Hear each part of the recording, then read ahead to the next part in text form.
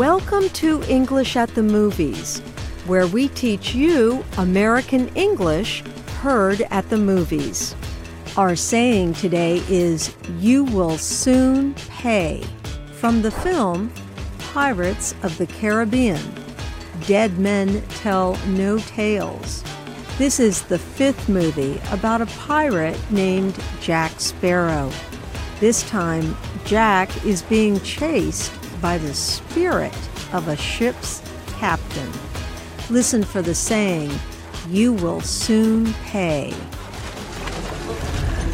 You will soon pay for what you did to me. No, there's no need to bother really. I will be waiting for you.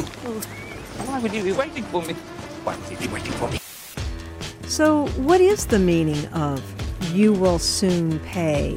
Is it "you have to give me money," or "you will be punished for your actions"? You will soon pay for what you did to me. No, there's no need to bother really. I will be waiting for you. Why would you be waiting for me? Why would you be waiting for me?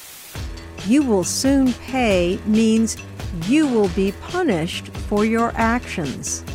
In the movie, Captain Salazar blames Jack Sparrow for the fact he is now a spirit. In return, he wants to take Sparrow's life. So, if someone says, "You will soon pay," usually it is not just about money.